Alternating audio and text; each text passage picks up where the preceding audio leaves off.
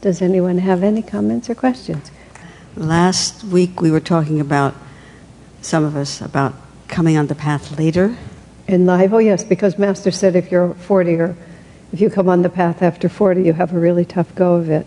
Well, I was thinking about that, and I was thinking some of the reason why was because I was in group therapy for several years, and I needed to do that to get more mature and in an egoic way before I could come here, or I wouldn't have made it. Well, or what? Maybe I'm not saying the right words, but what you're trying to say is you couldn't have come any sooner, so you're just going to have to cope with the fact that you're over 40. Yeah, that's right. I mean, it's sort of like when Master makes a statement like that, just there it is, and it doesn't really make any difference what our self-justification is for not coming before 40.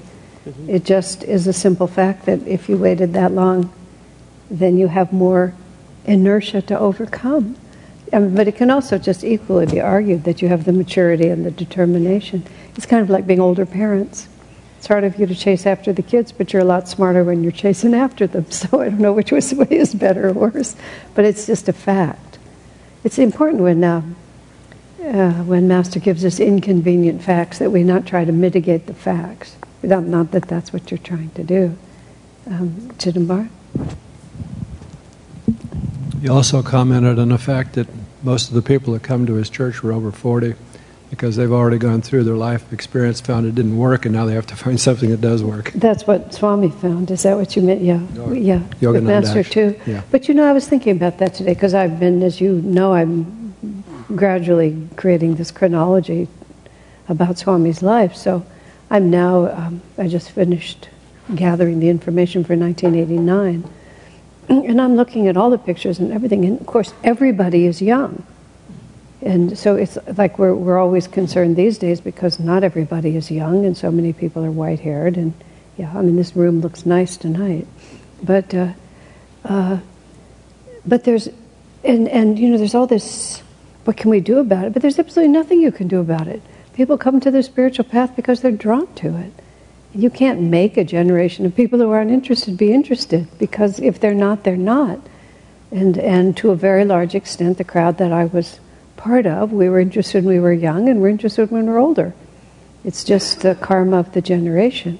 There is, fortunately, seemingly, a generation of people who are less than 30 or 30 who are interested now, but there's just nothing. I mean, I was just thinking about how weird it was at that time. Satya, when I came and I was 24, he was 50. My gosh, he seemed so old. He did have white hair, but Satya was just so old. We all thought of him as old. Amazing. What was amazing to us is that an old person would be interested. It was so unusual. Hano, of course, Hano was probably about my age. He's probably 70. But he had the venerable old man look about him because he had the wispy white beard and the white hair. But they all seemed so ancient. The two of them seemed so ancient to me. But there's nothing you can do about it. None. Zero. So we hope for the best. I think there was a big gap. There's a really big gap of people who are building their retirement funds in their 20s. But now those people have gotten to be 45 or 50, and then, thank you, there's a crowd of you guys coming up. Whew. All right. So, number 186. In his last years, the Master became much less reticent in referring to his true state of consciousness. One day at the lake shrine in Pacific Palisades, we were moving a large statue of the Buddha. Someone asked him, "Where would you like the Buddha to sit, sir?" "The Buddha," he replied with a slightly mischievous smile, "prefers to remain standing." So, Master was so totally at ease with his state of consciousness that he could make a joke about the Buddha being himself. So that just was fun. 187. The Master expressed his need for masculine power in his work. Only thus he must have felt would his mission generate the power it needed to exert a broad influence on society. At his desert retreat in 1950, he said something to me when we were alone that I have quoted, excuse me, that I have quoted elsewhere, but never so clearly as here. Master said, apart from Saint Len, every man has disappointed me. He paused a moment as if to impress on me the urgency of his meaning, then added with great emphasis, and you mustn't disappoint me. I knew that his disappointment wasn't over the spiritual zeal of his men disciples, even though fewer came to him than women.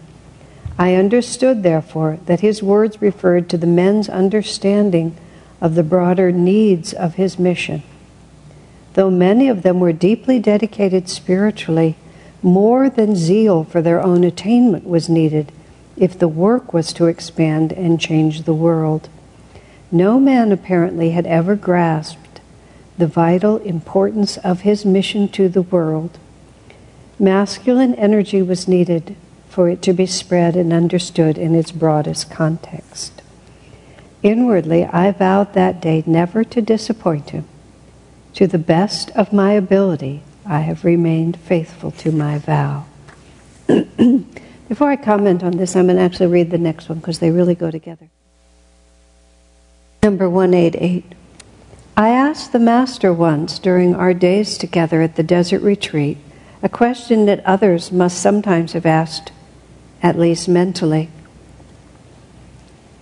Oh no, this is actually, I'm thinking that I'm going farther. Well, at least mentally. Sir, I said, were you Jesus Christ? What difference would it make? He replied indifferently.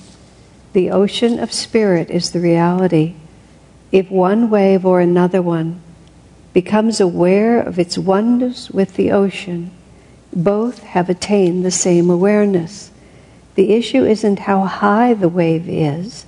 In that case, any tall wave might prove, in comparison to some other wave, to be the shorter or the taller. In the case of masters, however, it is the lowness of their wave of manifestation that determines their greatness in God. A little wave knows more than the high waves can that the goal, the perfection of which Jesus spoke, is to become one with the ocean of spirit. This is such the way the linear human mind works, it just rebels against that so strongly. We're so persuaded of the importance of our individuality that we just don't understand how you can be outstanding by being absorbed. And then you have the weird paradox of when you're absorbed in the ocean, suddenly, apparently, you become much more distinct. You know, a person like Swami Kriyananda or Master or Saint Lin or any of them, the power of their magnetism is so intense that you can't help but think that there's this swooping energy. It's what is day to the worldly man is night to the yogi. Your mind just gets so flipped on it. There's so many different levels in which you can understand this. The Master accepted, however, that outward differences do exist, even among great masters. Those differences are not a question of their spiritual realization, but rather of the outward roles they've played. Comparisons in this world are inevitable. Some masters have important, that is to say public, roles to play. These, however, are more outward considerations. They have no bearing on a master's true greatness, which must be determined by his closeness to God. In the case of a true master, closeness to God means remoteness from the little ego. Perfect closeness to him is the same for all masters. A wave may be higher or lower than other waves, but where the criterion is the elimination of the wave altogether, there can be only oneness. There cannot be competition. Perfection lies in how fully merged a master's consciousness is in the infinite ocean. But, Swami tells us, on one hand we have that master these are nuances that you can't really get with your head. You can't think it through and define it. But we have that story that Swami tells all the time about how Master looked at him so strongly, "You mustn't disappoint me." And then he made that, all the years of his 87 years, it was, he never for a moment let down his determination on that. Toward the end of his life, well, let me be fair about that, toward the end of his life, when he really saw that he'd made it, his bhav did change. During those early years when he'd been thrown out of SRF, what he was trying to do had never been done before. He was all by himself against so many obstacles. The power and the determination were just overwhelming. It was unrelenting. This is completely trivial, but it was a really interesting experience. I was a small person when I was younger. I mean, I'm still a small person, but I was strong, even though I didn't look very big, strong relative to my size. I worked in the kitchen, and I had to haul 50-pound boxes regularly, and I could actually lift 100 pounds, which was really not that different than my own weight when I had to. I didn't as a rule, but I remember occasionally just having to move something, a big bag or something, and I just hauled things around all the time. I went shopping once a week into town and bought big supplies, loaded, unloaded. So I thought of myself like that, and it was true. And one time, for some reason I think we were down in Santa Cruz, but I can't imagine why we were in that area. But we were somewhere, and we were visiting with the family. There was this woman named Mrs. Mohini Singh, and she was the cultural attaché to the Indian Embassy in San Francisco. She was from New Delhi, and she and her family became friends of Swamiji's and all of us. She had 3 children, and we would see her here and there. Swami stayed with her in Delhi at different times. She had a son, Romit, big, strong, extremely handsome, very aware I am, big and strong and handsome guy, Romit Singh. And for some reason we were somewhere, and Swami, I think it was about Romit mostly. Was this all the same day? Just get this. No, these are 2 different events. That's why I'm remembering this. But Romit, I'll tell the Romit part. Swamiji was also very strong, and he challenged Romit to leg wrestling, because Romit was very proud of the fact that he could. And so Swami Kriyananda and they lay down on the floor and they put their legs up like this, and Romit cheated. He pushed before Swami was ready and got Swami's leg down to like this far to the ground. And then Swami drove him all the way up and all the way back. And Romit was like about 20, and Swami would have been then like 50. And Swami didn't look strong. And he would often talk about that, Swami did, about energization and so on. Now this must have been, it's hard for me now to remember whether they were the same cycle of time, but I don't think they were. But somehow or another Swami started challenging everyone to arm wrestling. And Vidura was out running, and then Vidura came back, and nobody could beat Swami. Nobody could come even close. And I foolishly, this is the only part I was going to say. It took me a long time to get to the point of the story, forgive me. I actually thought I could try, because I thought of myself as pretty strong. Swami looked at me like, "You're kidding, of course." But I was seriously thought I could do this. So we were like this. And what I remember is that Swami defeated me before he put any physical pressure on me. I vividly remember the feeling of his willpower pushing my arm down before there was any, of course that would be Aikido. That would be the normal martial arts, except we weren't as familiar with that. But I still remember sitting there and just feeling that willpower just causing me to absolutely turn to jelly. I just couldn't do anything. And we'd all tried, well, this was the part that Vidura was out running, and we'd all tried. Vidura was always an athlete. And we were just hoping that Vidura was our champion. And he finally came, and he was in his little running suit, and he played the whole thing up like this, and he sat in front of Swami, and Swami went like that, and it was just, nobody had a chance. We were completely done. Anyway, it was great fun. But what I was saying really truthfully was, what I was really wanting to talk about was that willpower, it never stopped. I mean, it never slept. It never quit. From the time I met him until in the last years of his life, he exhaled, sort of. He relaxed. And then, he just casually tossed off a few great books and did a few other things. But it was like he knew he'd done it. He hadn't failed Master, and that was the whole point. But the commitment to discipleship there were so many lessons in it, in willpower, in accomplishment, in faith, in magnetism. But what was underneath it was this absolute, single self-definition. I am a disciple, I have a commission from my guru, and I will fulfill it. Or if I don't fulfill it, I will die trying. And on a number of occasions, really literally, his heart would, when his heart began to act up, which was by the early 80s, his heart was causing him trouble.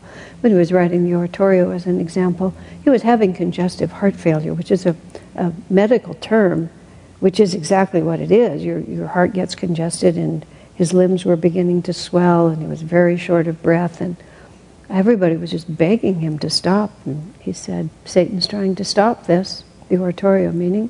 He said, I'll die trying before I'll stop. And he just wouldn't.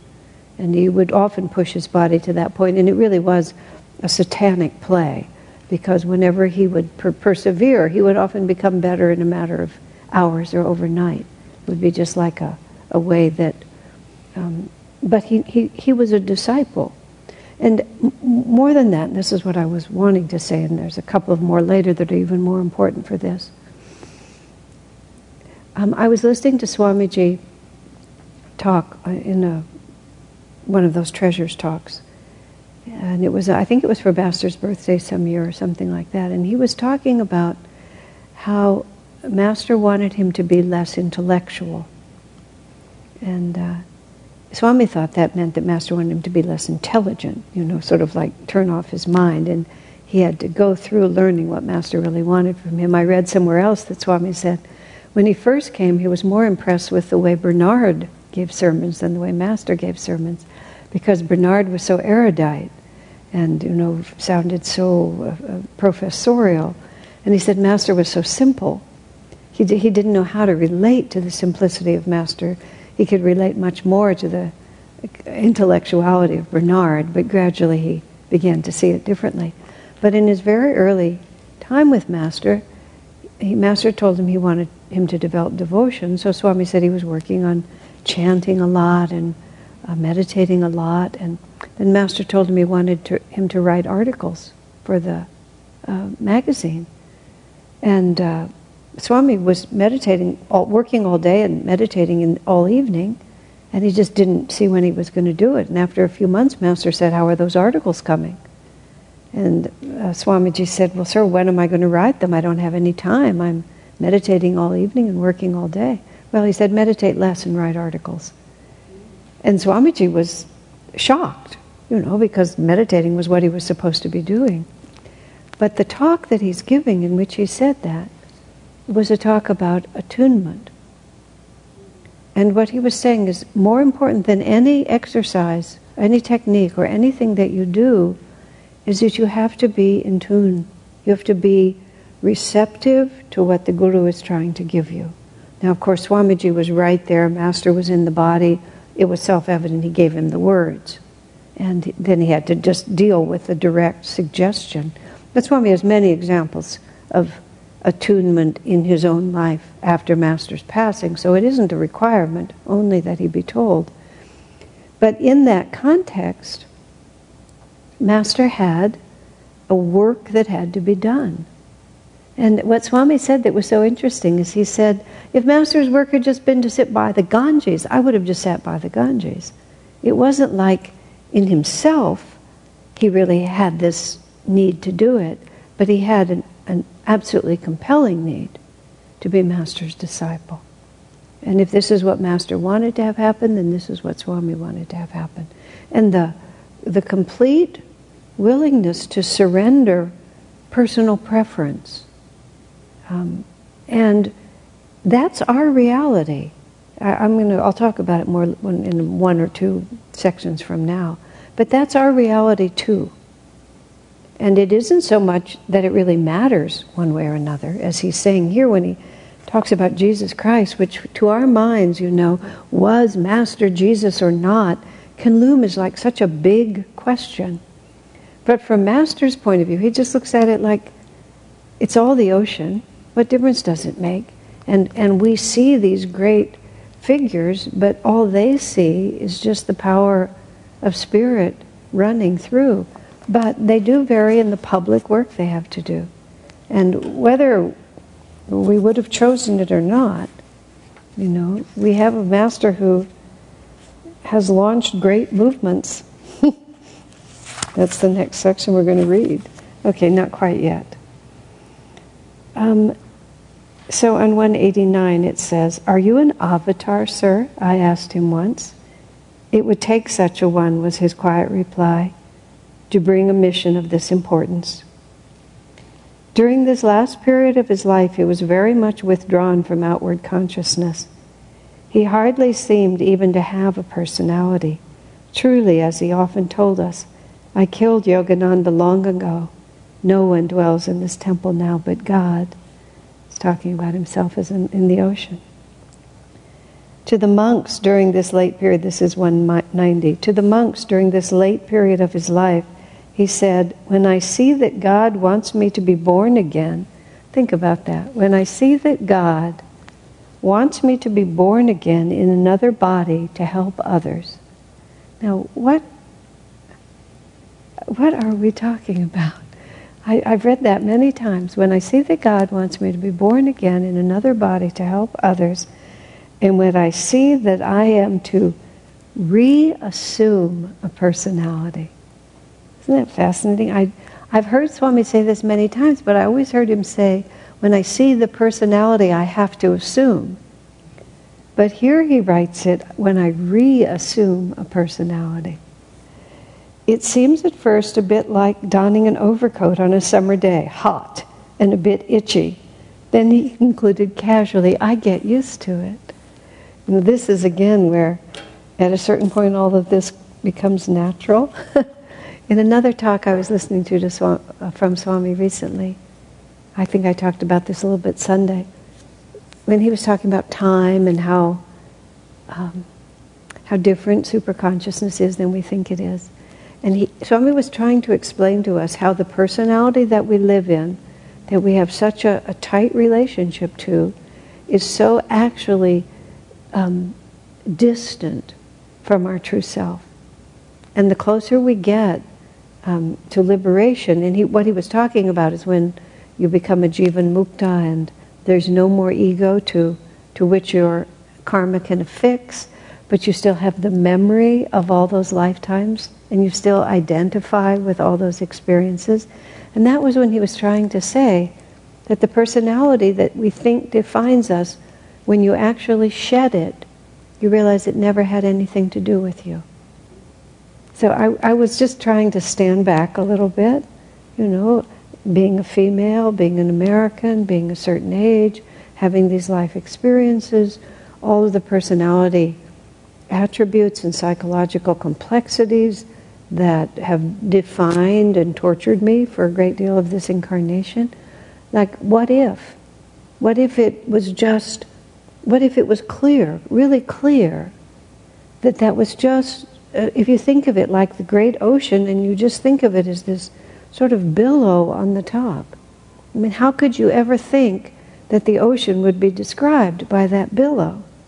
But when we're riding it, and this is also how someone like Swamiji, who accomplished so much and so much attention swirled around him, could yet stand in the middle of it and be so completely indifferent to it. I remember charmingly he said once, he said that as the years pass, I feel the myth of Kriyananda swirling around me increasingly, what he called the myth of Kriyananda. You know, people's regard for him and all of that. And then he said, but inside I'm just the same old fellow. But just that complete separation, it just never crossed his mind. This is what Yogananda said. I killed Yogananda long ago. That all of this that swirls around me, there's no temptation, there's no effort required to not identify with it. What freedom there would be in that. And then somewhere you go off into the infinite, and then you have to reassume a personality. And this lifetime is going to require an Indian person built, but the same world-changing energy that seems to be characteristic of all his incarnations. It's amazing just to meditate on it. You meditate it on from the point of view of Master, from the point of view of Swami, and then you try to get a little tiny thread of that and pull it into your own reality and imagine that your personality is just assigned to you. Not that I'm born into it and that it's mine, but it's just assigned to me. It's just the part I'm going to have to play this time. How different that would be. Well, that's where when Swami asked Master, when he had to play the role like William the Conqueror, and you had to be such a fierce and brutal general, how did you do it? Do you always know? Is what Swami was trying to get a feeling for it. Master said, inwardly, you're always free. So that's what you're working with, is that inwardly, the story swirls around you, but inwardly it doesn't have anything to do with you. And then you think of very challenging circumstances, great disappointments, betrayals, attacks, and how to stand inside of that. You know, in the book Sadhu Beware, which is plenty challenging as a book, there's those parts in there. There's one of them in particular where Swami suggests, he said, when people misunderstand you, don't explain yourself. And I've had a lot of fun with that, because I've always explained myself. I've always thought it was intensely important for people to know. But it's quite fun when people don't understand and you don't tell them. And I don't mean that in any unkind way. You don't feel any compelling need to tell them. Just let yourself stand as you stand. And why do I have to be seen in a certain way? I mean, this is Swamiji's recipe about how to overcome the ego, and how to always, sometimes you're with people and it's so interesting. Every time a criticism is offered, there's an explanation given. Well, I feel this way because, well, it's really not my fault because, and it's really going to be okay because. And I mean, that's an extreme situation. It's an interesting instruction because it's so different than any Western psychological approach. And it has to be acted on with wisdom. I mean, you were speaking of not coming onto the path until you were older because you had to get yourself psychologically organized before you were in a strong enough position to become a devotee. So Sadhu Beware is written from the point of view of complete psychological health, so that there's no cowardice in the silence, that the silence is entirely transcendent. What does it matter if people think me a fool or think me responsible? Very interesting. Let me see what that says. Oh, I wrote down here, there's a story in Ramakrishna's life, the Ramakrishna Paramhansa, the avatar from the 1800s. And he tells the story, and he's trying to describe some of his closest disciples about what great souls they were, Swami Vivekananda and some of the others. And he tells this vision of he just sort of in the heavenly realms. It's just I don't know what it is. It's a way of explaining it. And he describes this angelic child as a little baby going through the cosmos and finding 7 sages or several sages who were in deep samadhi, and the baby pulls them out of their samadhi and insists that they come and be born with him. He talked about Vivekananda in that way. That Ramakrishna had to come, and so he went and found some sages and brought them out of their samadhi and dragged them to earth with him. That's what I was thinking when I read this.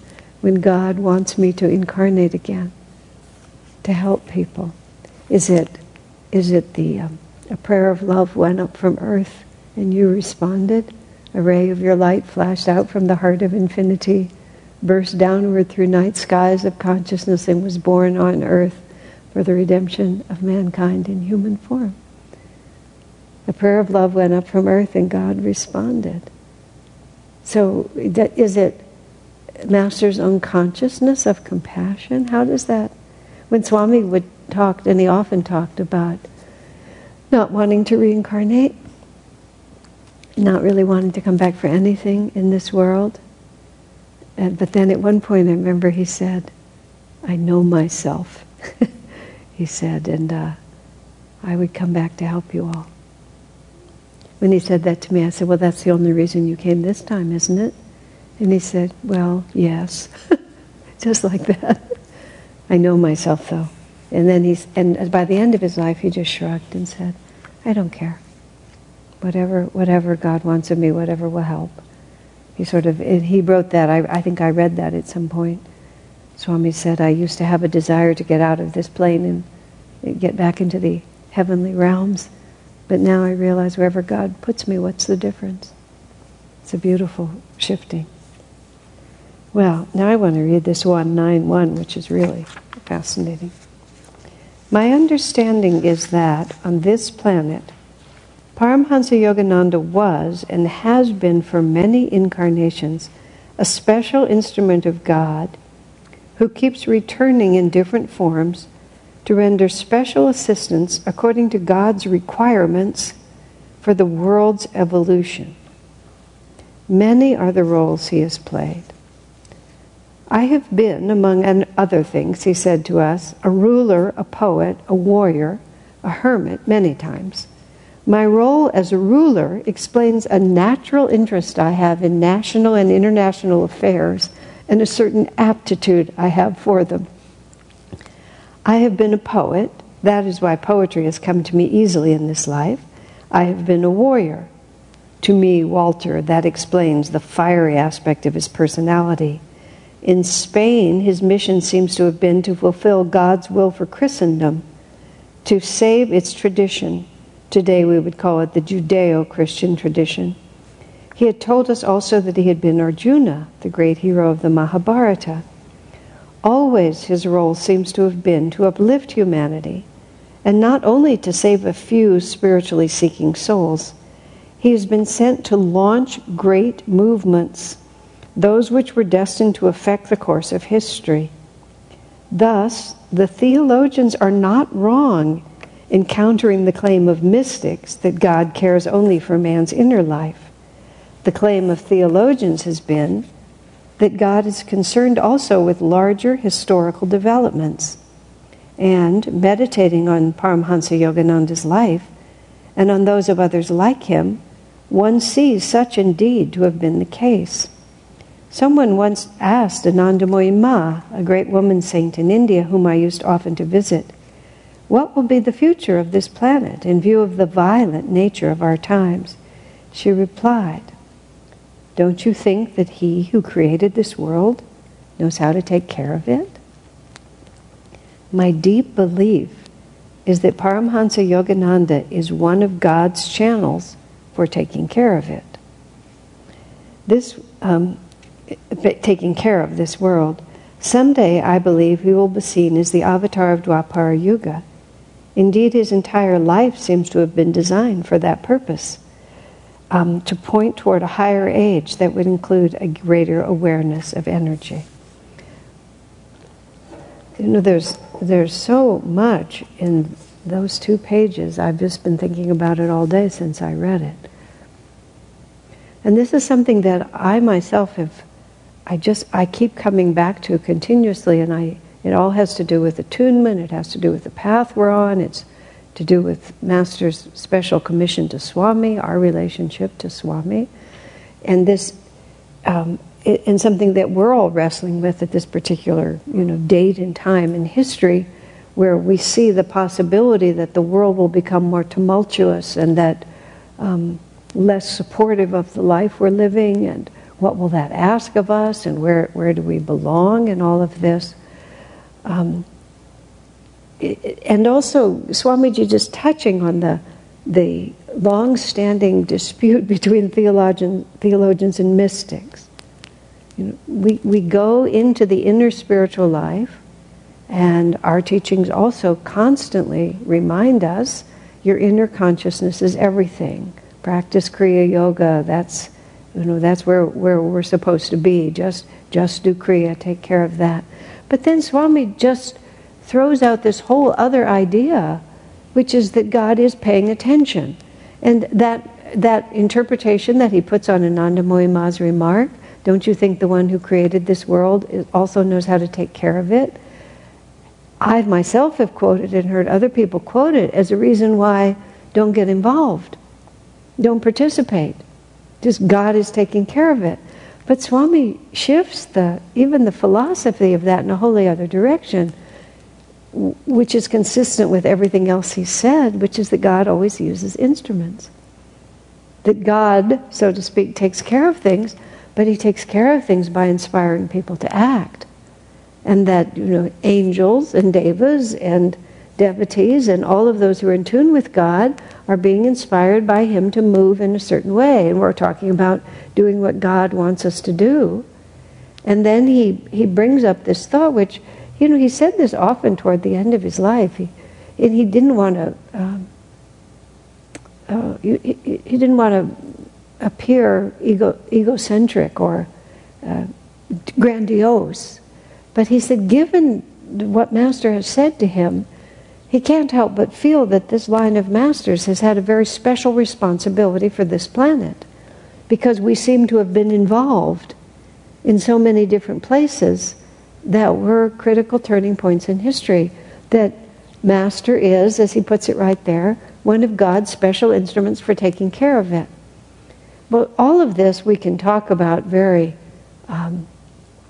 reverently, about the interesting life that Master has read. Swami didn't have the information when he wrote this book, because later on Jayadev in Italy researched for Swamiji who Master might have been in Spain, and came up with Ferdinand and Alfonso X, which is Swami and Master in a previous lifetime. And Swami became quite convinced that that was in fact the truth of it.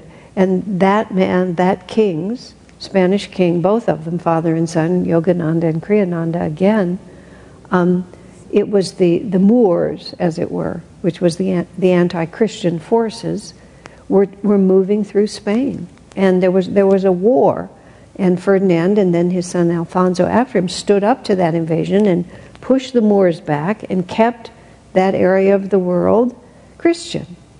I mean, from our perspective, this being Dwapara Yuga, and we're going in a different way, we have a harder time seeing that as a great, important task.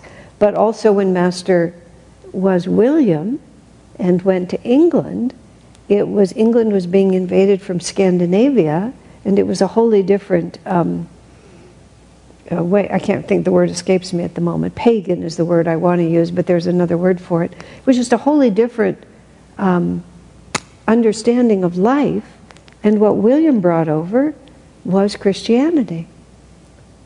And we have to look at things in terms of the times that they were and not impose back on it. In both cases, he was taking the teachings of Jesus and making sure the Judeo-Christian tradition remained the dominant force in this part of the world.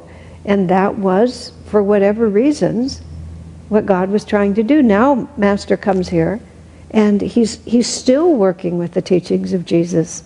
And in fact, Jesus appeared to the great Master Babaji. My teachings have been forgotten. You have to bring the truth of my teachings there. And so Master came to show what Jesus really meant, and how it's the same thing that Krishna meant. And all of that is part of this external drama that seems to be important enough for God to always take an interest in it. And so our own maturity and subtlety as devotees, it can't be so simplistic, because we're here to serve. And this is what Swamiji talks about in lots of places, including in this book, and uses the example of his own life. Why would Master care? Why would Master say to Swamiji so strongly, you must do this for me? And Swami's twice been Master's son in lifetimes that we know, in which what Master started, Swami solidified, in essence. He ensured its continuation. Master launched it, but when he was Henry, he's the one who put it in order. When he was Alfonso, he was the one who put it in order. And looking at Master's mission in this life, it seems obvious that Kriyananda is the one who's put it in order, and now it's in our hands. And I've always had this intense sense of participation in it. But it fights against a certain desire to just say, oh, let's just go off and be hermits. Oh, what difference does it make? I had a conversation recently with someone about the importance of what we're doing. And there was a kind of random thought that maybe someday we'll actually have an important role in the Guru's work. Well, it's hard to imagine a more important moment than we're in right now. But the fact that it doesn't show and nobody cares, and think about the disciples of Jesus. What happened in their lifetime? Most of them ran away from him, and then the few that were left, they went all over the world to tell everyone, they just dispersed from that place and went and spread the good news, but it made no impression on anybody. Nobody standing there at the time would have thought that those people had chosen anything that mattered at all. They had no power, they had no position, they had no wealth. Mostly they were killed in the end. But what could have been more significant for God's work than what they were doing? And so if in fact, as seems obvious, Master's work is for the ages, it's our job, just like it was Swami's. I mean, my own, I'll use the word, laziness, fear, self-concern, lack of personal freedom, complex karma, whatever words you want to use, it's just not a straight line. I look at Swami and I think it was such a straight line. It doesn't feel like a straight line for me. But I don't know if it was for him. He certainly worked hard at it too. I'm going to come to that in a moment. But most of all, he never asserted, he only asked the question, what does Master want and how can I serve? What does Master want and how can I serve? And this whole section, this particular reading, it just puts it in such an interesting light, doesn't it? How when I see I have to reassume a personality, God wants me to come, that our masters have a special responsibility to this planet, that this is Dwapara Yuga. Who else is going to define it? Who else is going to carry it? Who is going to spread the word but us? I don't know what the details of that are, but I do think there's something super important for us. And how Swami's always saying, always talking about attunement. That we just really have to attune ourselves to what's being asked of us and not merely what we would prefer. How many times did Swami talk about his own desire to be a hermit? How often did Master talk about it? What's fascinating in, let's see, where was it? Oh, it was in that the movie Awake, where we heard Master say those words.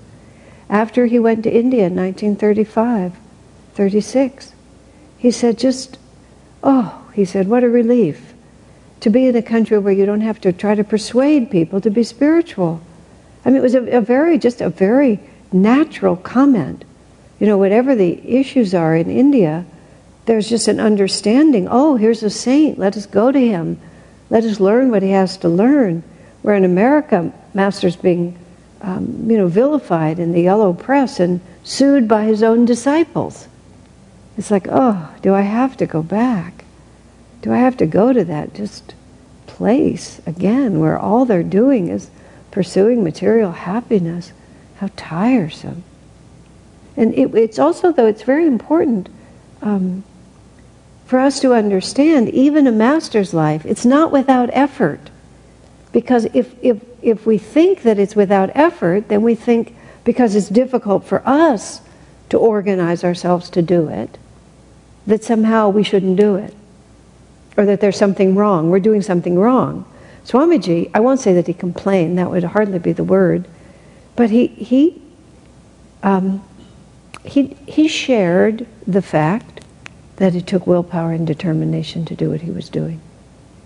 He never wavered in his determination to accomplish it, but he never made it seem like it didn't take everything he had to do it, because it does. That's all. You don't get in tune with the Guru and serve the Guru just by sitting there and drinking tea and eating cookies. You have to master yourself in order to hold yourself where you need to be, and that's, that is the spiritual path.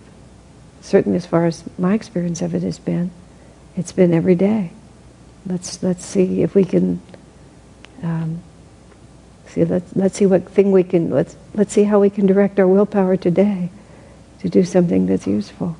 And apparently, serving the planet is just part of our job. I could have thought of something else, but apparently, this is what we need. But it's also our salvation. The determination to do that. Well, questions or comments before we take a short break? I wanted to. Actually, I don't know what the balance point is for what I'm about to say, but the acceptance of responsibility for Master's work needs to be a joyous thing, not something that makes us crazy. And also the recognition that I think I speak for all of us when I say it. It's like we're all as sincere as we can possibly be. And we're all putting forth as much effort as we possibly can. And if you sincerely know that you can put out more effort, then put out more effort. But if you just think you ought to be able to put out more effort, that's something quite different. Because that just starts becoming so involved with the wave that you forget about the ocean. And so it's all a very delicate balance point. But to my mind, what I'm really trying to talk about is this is a very distinct path that has very distinct characteristics. And it doesn't serve us to constantly affirm spiritual attitudes that are not fundamental to this path. I remember years ago when we were in the early years of Ananda Village, which to my life it's not different. I'm a karma yogi by nature. I'm a karma yogi by predilection, and so I've always worked a lot. It's just the way I am. I like to be active, and I most of my attunement comes from service. So I just do it. In the early years of Ananda Village, we were all working really hard all the time, and there was a lot more spiritual confusion. And I remember somebody showing Swami something that Master wrote, his words like this, and said, Master said something like, you should meditate so many hours, and then you've probably all read it, then you spend a few hours a day in God reminding tasks, and then you go back to your meditation room. And they were asserting to Swami, this is the life that Master really wants us to live. And I so remember how Swami, he sort of looked at it and said, oh, that's for higher age. It just went like that. It wasn't that it wasn't true, it's just not true now. And then he said, we have to establish a beachhead. He thought of it in war terms, that we are in a materialistic society at the beginning of Dwapar Yuga, and our job is to make this happen.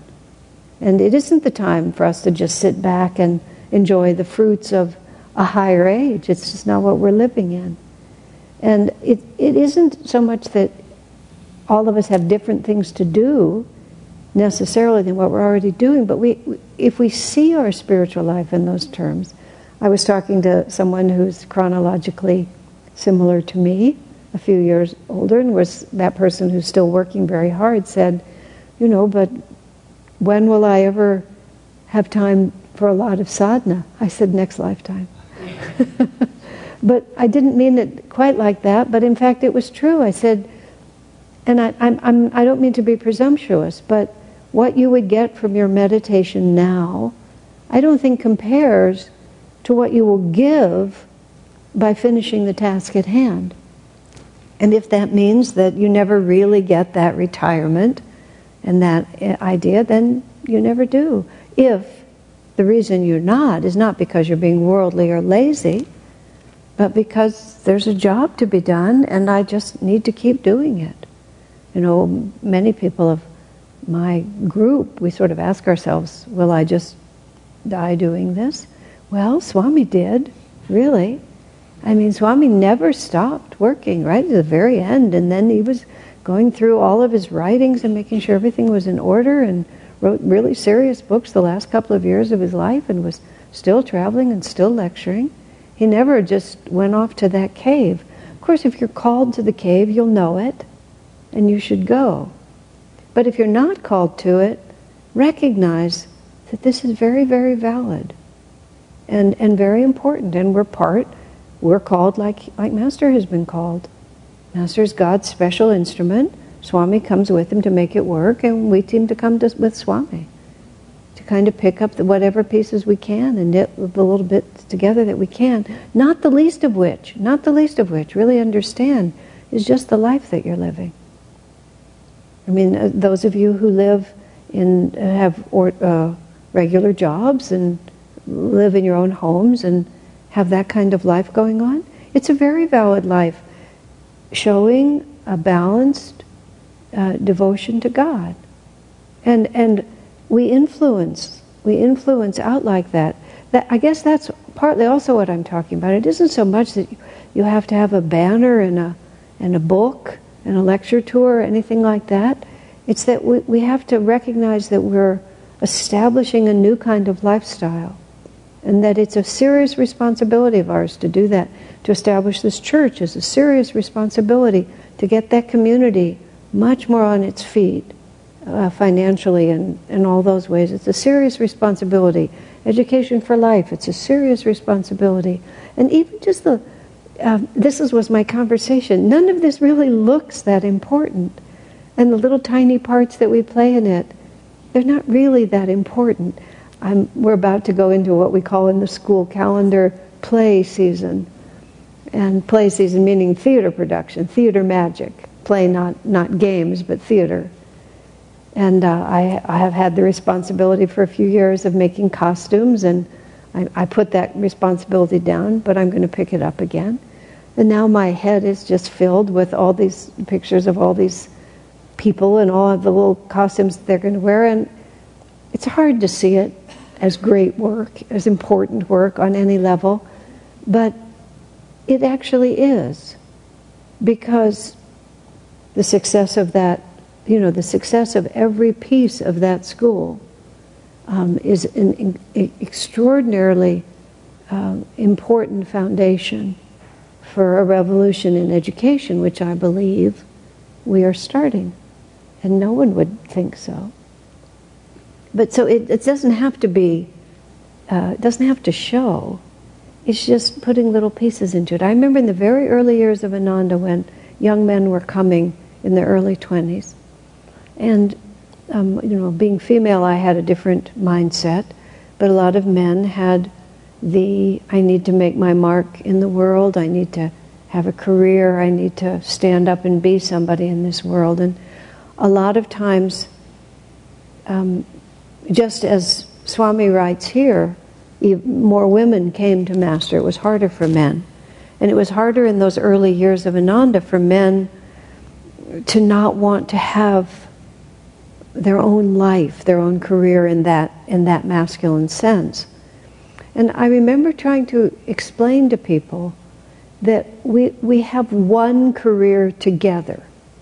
And that career at that time was to build Ananda, because it wasn't even there. It wasn't none of what we're dealing now. We weren't working on this level at all. We were working on bare land and where are we going to live when it starts raining. And none of it was very important. It just didn't look like anything. I remember there was a joke, because a lot of us were, not I wasn't, but a lot of people were highly educated, and some had advanced academic degrees. And how did this work?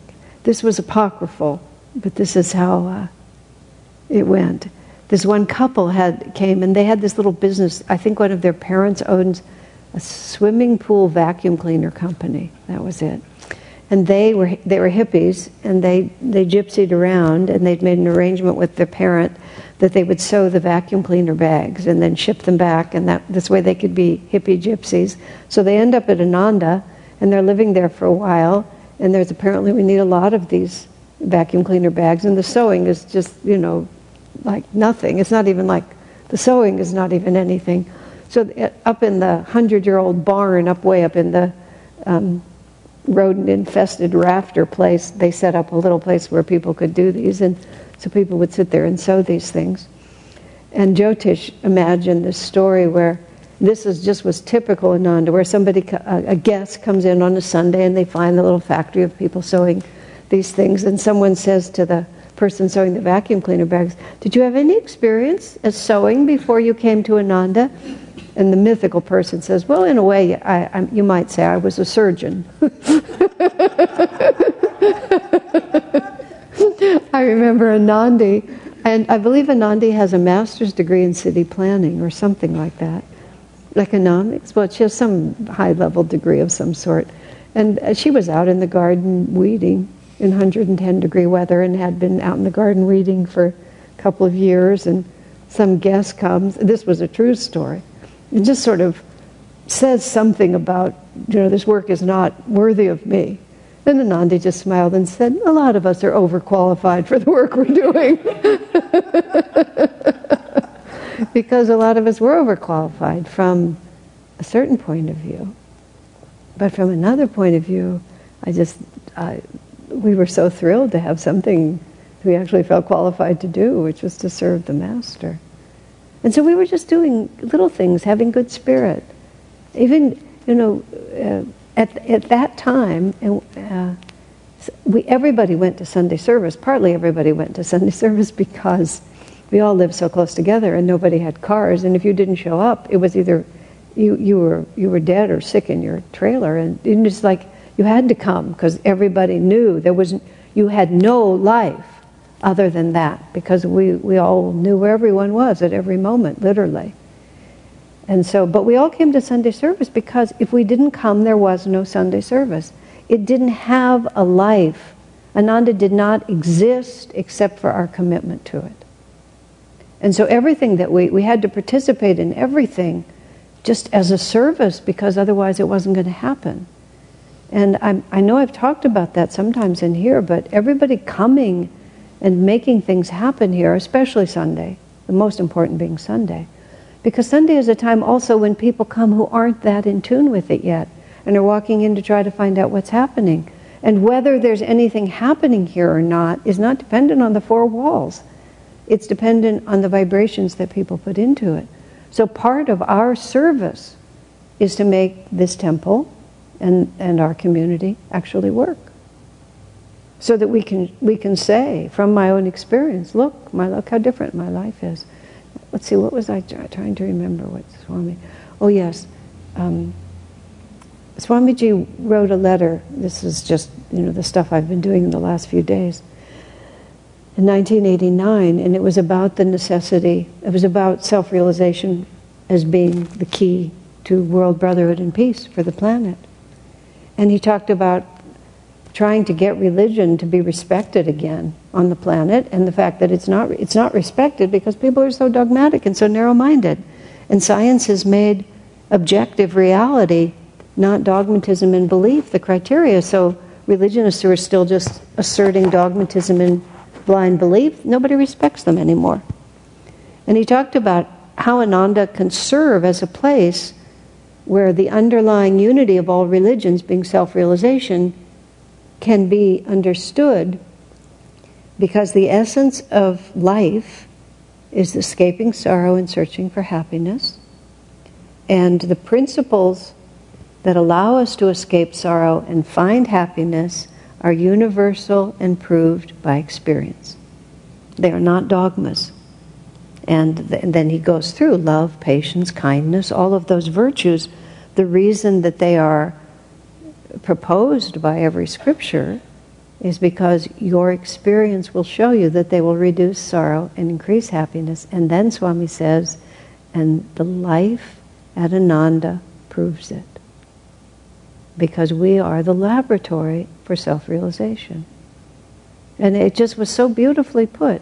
And therefore every person, every single person who is living the principles of self-realization, and the context of Ananda is where we all are, is contributing step by step to that gradual embracing, really literally by the whole planet, in Dwapara Yuga, of that truth, because we've proved it.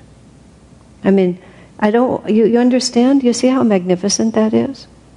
And how it makes every one of us, every single one of us, in our unique way, absolutely essential.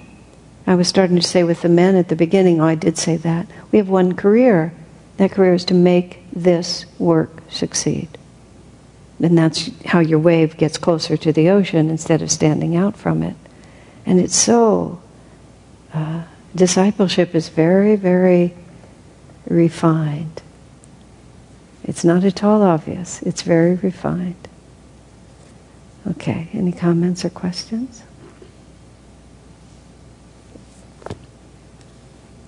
I guess because I've been working so much on Swami's life and all of the history of it, I just feel it so powerfully. But I've always felt it. Always been a bit of a rabble-rouser on this point. Also, for me personally, it's like I so desperately wanted to do something that mattered when I was younger. Meaningful work. Everybody has different things that move them. I must have spent a lot of lives in just mind-numbing, stultifying, useless work because I just so wanted to be able to do something that I could look back at and say that was worth doing. I wasn't looking to be famous or rich or anything like that. I just didn't want to waste my time. I wanted to feel, I intended to raise a family because before I found Ananda, I thought that's useful. I'll be a mother and I'll take care of people and then they'll be happier and I'll feel, that felt like meaningful work to me. And I held that. That was my whole life ambition until I met Ananda. And then all of a sudden, I've been almost just like that. Oh, this is what I really want. I just want I want there to be integrity in my effort. So, I also realized that just getting pregnant wouldn't make me a better person. I somehow thought it would, automatically. Okay, shall we move on? Are there any comments? 192. Another way that God is taking care of the world is by what he called cross-incarnation. Souls are being born, the Master said, in such a way as to help bring about a greater balance on earth. Now, isn't that interesting? Many souls are being brought from India. I mean, like brought from India? Like are they stored in India? Many souls are being brought from India to America and Europe, and many others are being brought from America and Europe to India. Amazing choice of words. Thus, many Americans today have Indian samskars, tendencies, and many modern Indians feel comfortable with American and Western values. Thus, too, the world is being united in a more Dwapara Yuga consciousness. I mean, when you go back to thinking about when we were in the astral world and we were really trying to decide where to be born, I've had this strange thing where I've never looked right to myself in the mirror. And I finally actually really understood it one day when I saw this woman with this beautiful chocolate skin when I was at the YMCA. And and all of a sudden, it's odd that it never occurred to me before that I've always been the wrong color. I don't understand all this pale thing here. It's like the people with dark skin and dark hair and dark eyes. That's what I'm supposed to look like. But when Master says we were brought over from India, like in a big crate or something. Yes, Nishkama? There it is. It just occurs to me that we think of making a personal choice, something that will benefit us most spiritually when we decide what our target incarnation spot is. And what you said just now, it suggests that perhaps there are other influences involved than simply our own inward choices. Well, part of our inward being brought here and part there. of our inward choice would be to serve Master's work. And so being willing to be born on the shores of materialism rather than in perhaps what is our native home. I thought of it that way. We cooperate with it because it's all consistent with what we're about. Right. Yeah. And I believe in some context, I recall just, it's a bit dangerous to be born in such a materialistic country. And not every, it's a bit of a risk. And especially in such a licentious country where where all desires can be fulfilled and all moral standards nowadays are down. Whatever you might have in you, nothing in the environment protects you from it. And so it's a risk. It's a serious risk, and I'm sure there have been a lot of casualties among us. It's been many incarnations since delusion has grabbed so-and-so. Master said that about someone. But there it is. But we did it for service, and also for opportunity, because Rajarsi was born in America because of his passion for cleanliness and health, and order. I know a man who was born not in the Mideast, not in India, but in the Mideast. And he talked about when he finally got to America, and he just he'd been holding his breath the whole time because it was so disorderly where he was born. And when he got to here, it was all so orderly. It was just like, oh, this is the country that I belong to. Where some of us, when we've gone to India, it's not like the disorder of India is attractive, or the struggle or the overpopulation, but there's something else going on under there that has this. We're just trying to do God's will. Of course, we're just trying to do God's will. But what Master's articulating here is that part of what's happening now, he's just giving us these very subtle pictures of how it's happening. And all of the confusion, incredible confusion that this is causing. Because people are just breaking. Well, I have had this interesting experience in India when I was traveling there a few years ago. And I was lecturing and giving programs, and you meet multiple generations there more easily than you do here. Often several generations will come to the programs that you're giving because people are all parents, grandparents, they're all involved with each other. And in my position, I often have had multi-generational friendships. So I have a positive confidential friendship with the parents and a positive confidential friendship with their children. And right now in India especially, what the parents, some, expect of their children and think their children are doing are not really always what their children are actually doing. And I can watch that. And I remember talking to this one particular woman who's an Indian woman who's an executive in a European country, a company based in India. She hires a great many young people into her company, and she knows that when those Indian people go to Europe, they behave like Europeans, and then they come back to the Indian culture, and then they pretend that they're still Indian. Her children are just a little younger, but she still expects that her children are going to follow all the traditional ways. And she's self-aware enough to admit that perhaps that's naive on her part. But see, part of the reason that's happening is because of all this cross-incarnation. The most dramatic example I ever saw was the son of our tour guide, a man named Ram, who was our tour guide in the city of Varanasi. Ram was a very, very traditional Brahmin in a very traditional part of India. He had 5 daughters, and the goal of his entire life was to raise the dowry for all those 5 daughters. There was not one physical item in his house. Everything was sold and used, and he made dowries for 5 daughters. There's even a word for it. Our tour guide, Sanjay, our Indian guide there, he had a word for it. The great father who raises that many dowries. 6th child was a son. And all 5 of the women were the daughters, and the mother was very traditional, and all the daughters were very traditional. Just everybody played out this whole thing. The son, whose name meant jewel of the family, I don't know what the word was, all of them were very short. He was about 6'4", and he looked as about American as an Indian can look, and still have an Indian body. He was the most Western man, and he immediately went into the cell phone business, and he just wandered around among those people, and those people meaning his family. And you would look at him like it was like a cuckoo egg had been dropped into the nest there.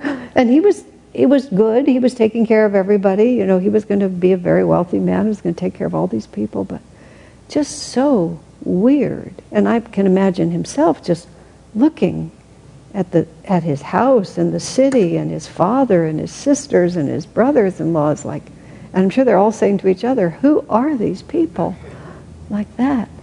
And in the world that I came up in, I was remembering this back when we were hippies and we were dropping out. A Jewish mother that I knew well, whose son had left everything, all the promising things that they'd worked their whole life to make happen for him. He just dropped out and turned his back and never went back. She just said to me, "Every Jewish family I know has lost at least one child." And she said, and it was always the most promising one. You know, so there it was. We were all raised up to be, and it was true. I mean, I knew it among all my circle of friends. You know, I dropped out of Stanford, and we all dropped out of some prestigious college. Yeah? What were you going to say, Karen? I'll add to your story because it's so funny. My husband is a son in a family of 3 children. 2 of the sons left to become disciples of different gurus. And the mother, one day on Passover, called and said, it does a Jewish mother's heart good to know that her respective sons are at their ashrams on the high holy days. Well, I mean, Jews are a particular thing which I, of course, have some familiarity with, but 10% of Ananda was Jewish. And it might still be. And because, and this is what this Jewish lady mother at that time said to me too, Jews are in the forefront. You know, they always lead the revolutions, whether it's the Bolsheviks or the New Age in America. It's just what it is, because we're trained that way, and that's our particular cultural bend, is to be aggressive, you know, in revolution. But what that really is this. It's this cross-incarnation. We just were born into the Western world where we needed to be in order to have the opportunities we needed to get where we needed to go to do this, to just make this. And gosh, you can see what a nightmare it is for people who are trying to hold things together. I mean, it's just a nightmare for them. They have gay people in their own families, and they have people, you know, making cross-cultural marriages and repudiating the careers. It's a nightmare if you're trying to hold it. It's a marvelous lark if you're into the new age, but not if you're not. And it's happening in all countries. So it's very interesting times. But this is part of our job. I mean, I'm also saying this is our job, is to usher in Dwapara Yuga. And if it gets a little dicey along the way, I mean, we could have been out there with Arjuna. We could have been out there with William. We probably were. We're probably out there with our bows and arrows and our guns and our swords and our whatever, because that was what was required then. Now it's something quite different. So far, we'll see what happens next. But it's part of our job. And part of our attunement. Fascinating, huh? Okay, that'll be it for tonight. So let me say, we started at 186 and we got through 192.